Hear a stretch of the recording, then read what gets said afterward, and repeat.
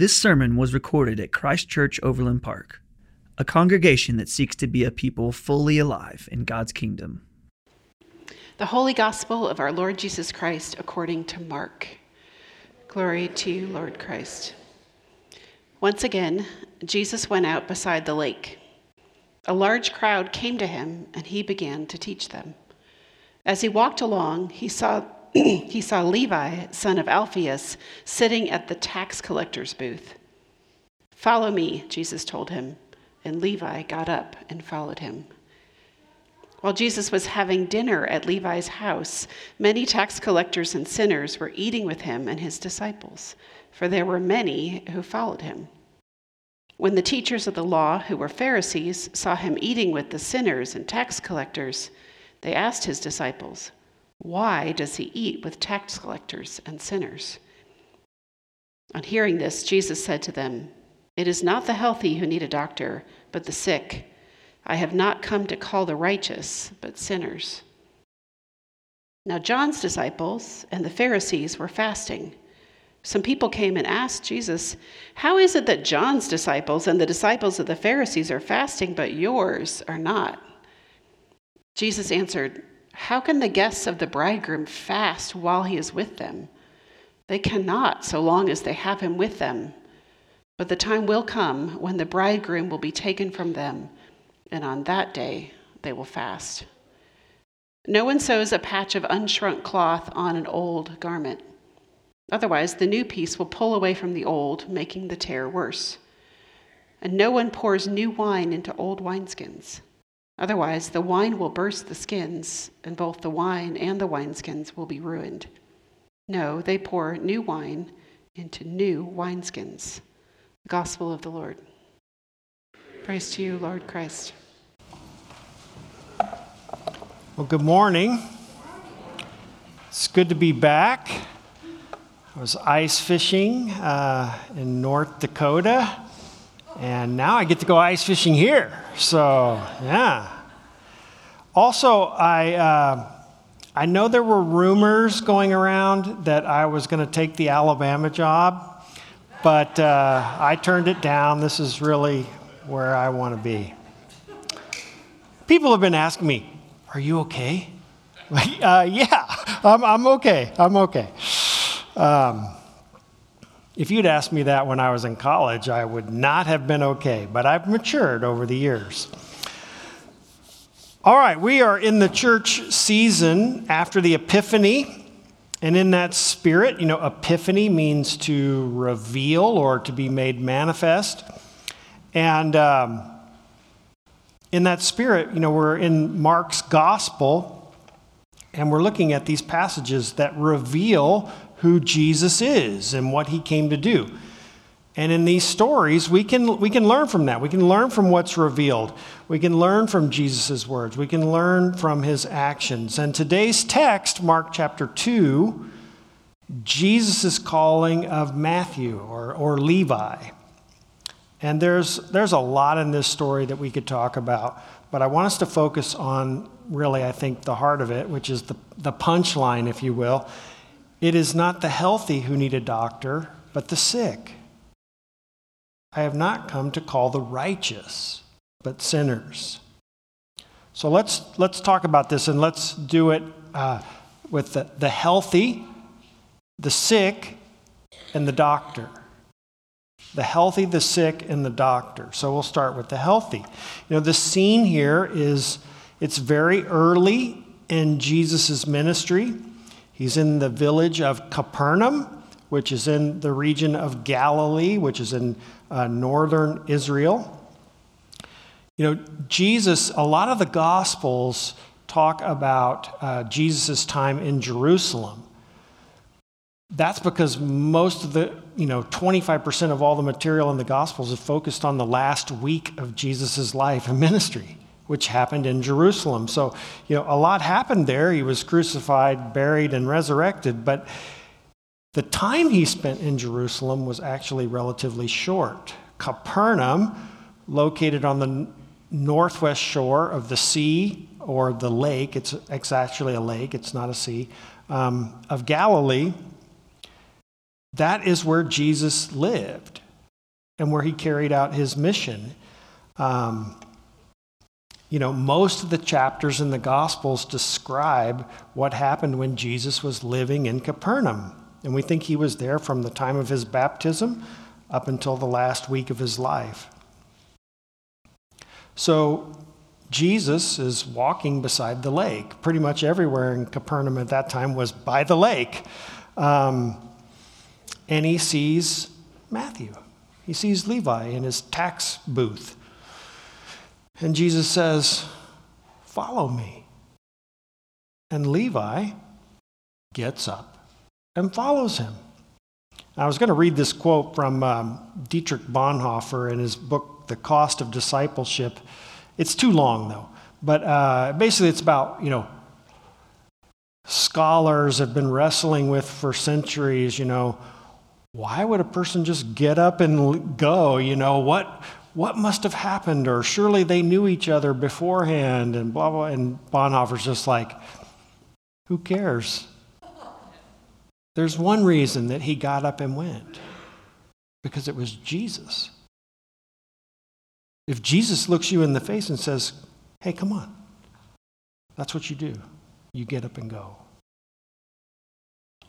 And then immediately, they don't tell us anything about it except that it cuts to a scene later that evening where Jesus is having dinner at Levi's house.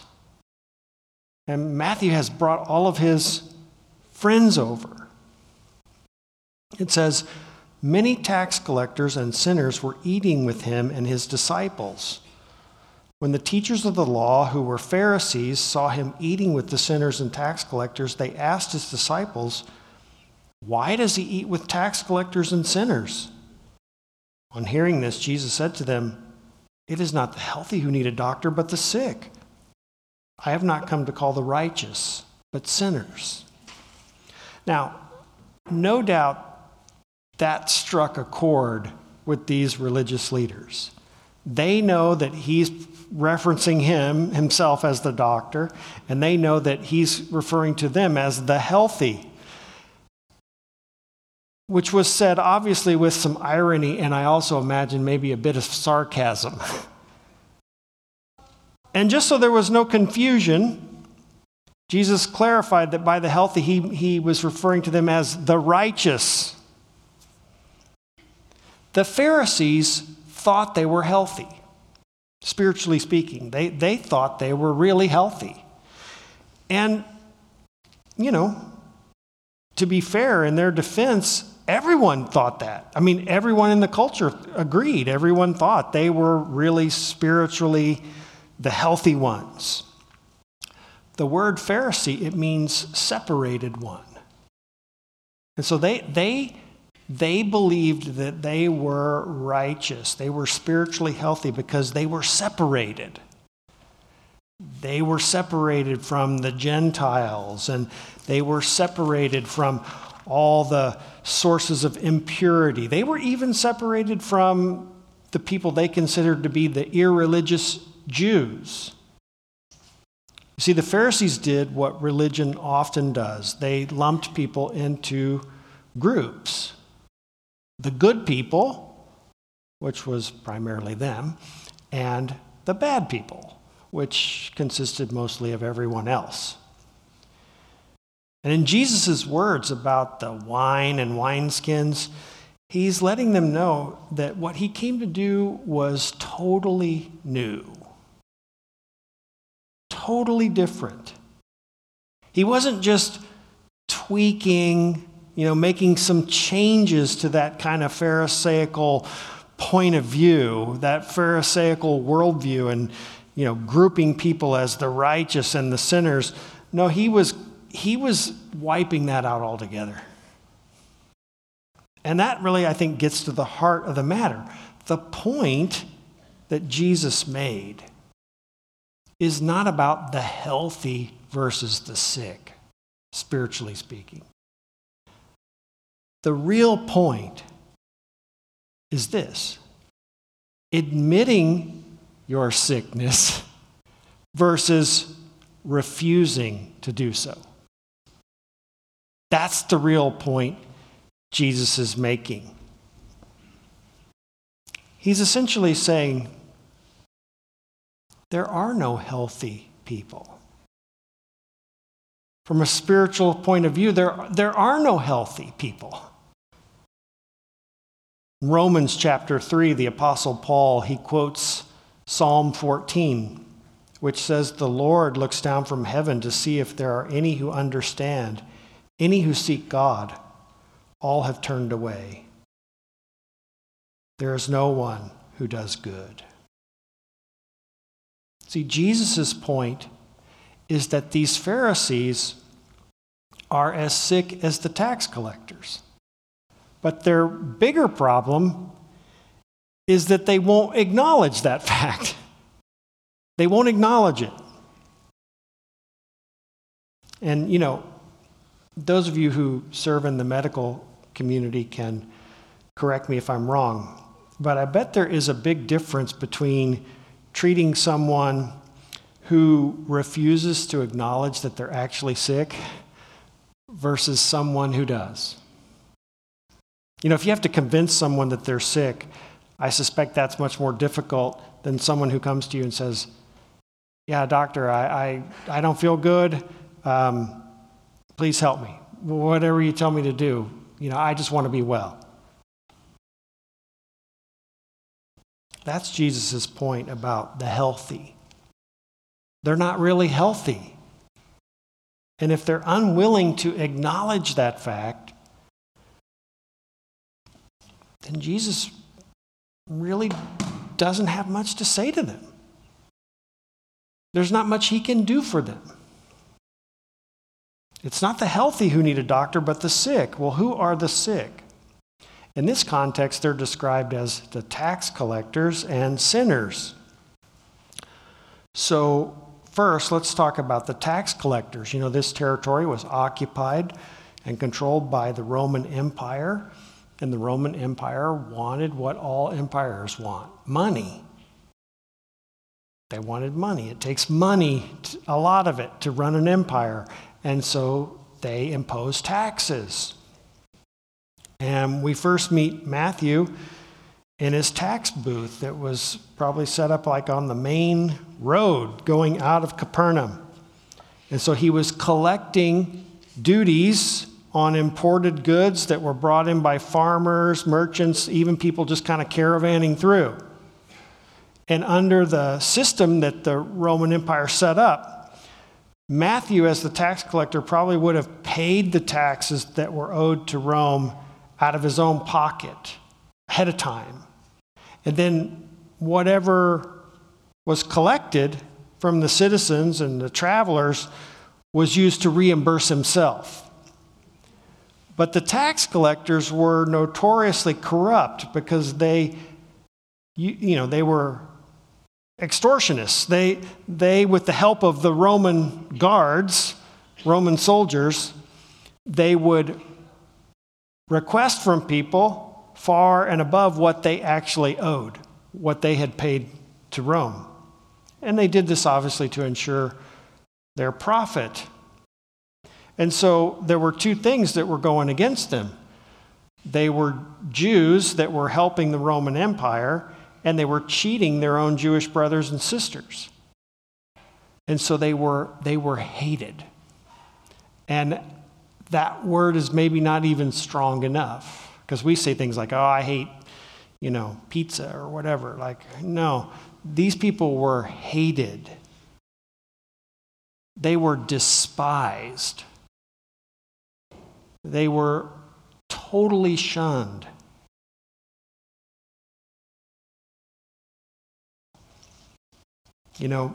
That was Matthew's life. And I'm sure, no pun intended, that it took a toll on him. Now, sinners, who were they? Because that's kind of a broad label, Well, for the Pharisees, sinners was a term that was used to describe people who lived, in their minds, really immoral lives, had people who had questionable occupations, Another example would be people who maybe, if you had cancer, well, in their minds, they thought, well, the reason that's happening to you is because you did something bad. And so God is punishing you. So these were the people who were physically and morally unapproachable. And so you combine this broader group with the tax collectors, and these people were truly social and religious outcasts. It's why they were friends with each other, because no one else would have anything to do with them.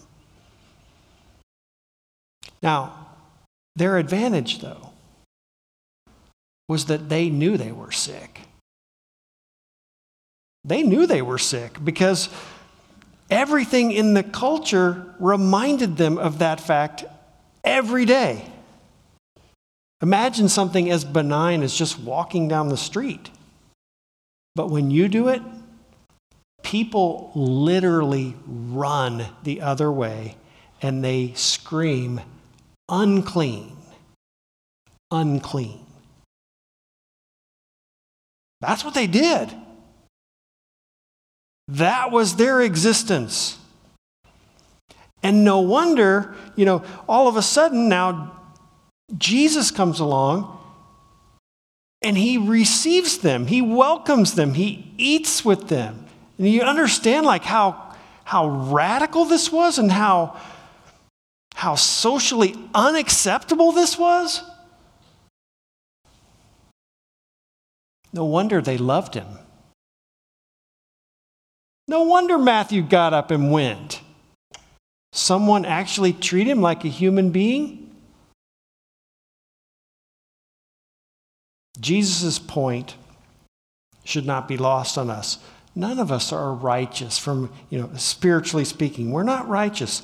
All of us have turned away. And the reality is, all of us can be the healthy. All of us can refuse to admit that we're sick and that we need help, that we need God's grace. And any of us can be the sick. Any of us can humble ourselves and acknowledge, yes, Lord, I need you. I need your mercy and forgiveness in my life. Jesus' message to the sick is one of love and acceptance. Jesus' message to the healthy is a little bit different. And you can just read the Gospels to see his dialogue with these people called the Pharisees. Now, one more thing about the sick. And I've kind of already said it, but I want to be explicit. The sick are not people who simply acknowledge their illness, but they're people who acknowledge their illness and are willing to undergo treatment. They're willing to heed the doctor's orders, if you will. Jesus works with people who not only know that they're sick, but that they want to get well. In John chapter 5, Jesus goes up to this lame man.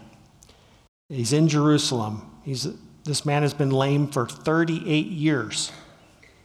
And Jesus walks up to me and says, "Do you want to be well?" You're like, what? What kind of question is that? Well, it's not a bad question. Do you want to be well? Because to be well, it means your whole life is going to change. Everything in your life is going to change. You're not going to be a beggar anymore. Everything is going to change. And are you ready for that?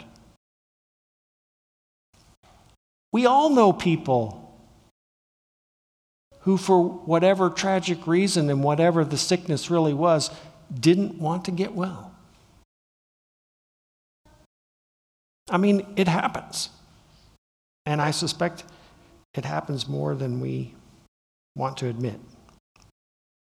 Jesus is, and he has the cure for the spiritual sickness that ails all of us, but we have to want to.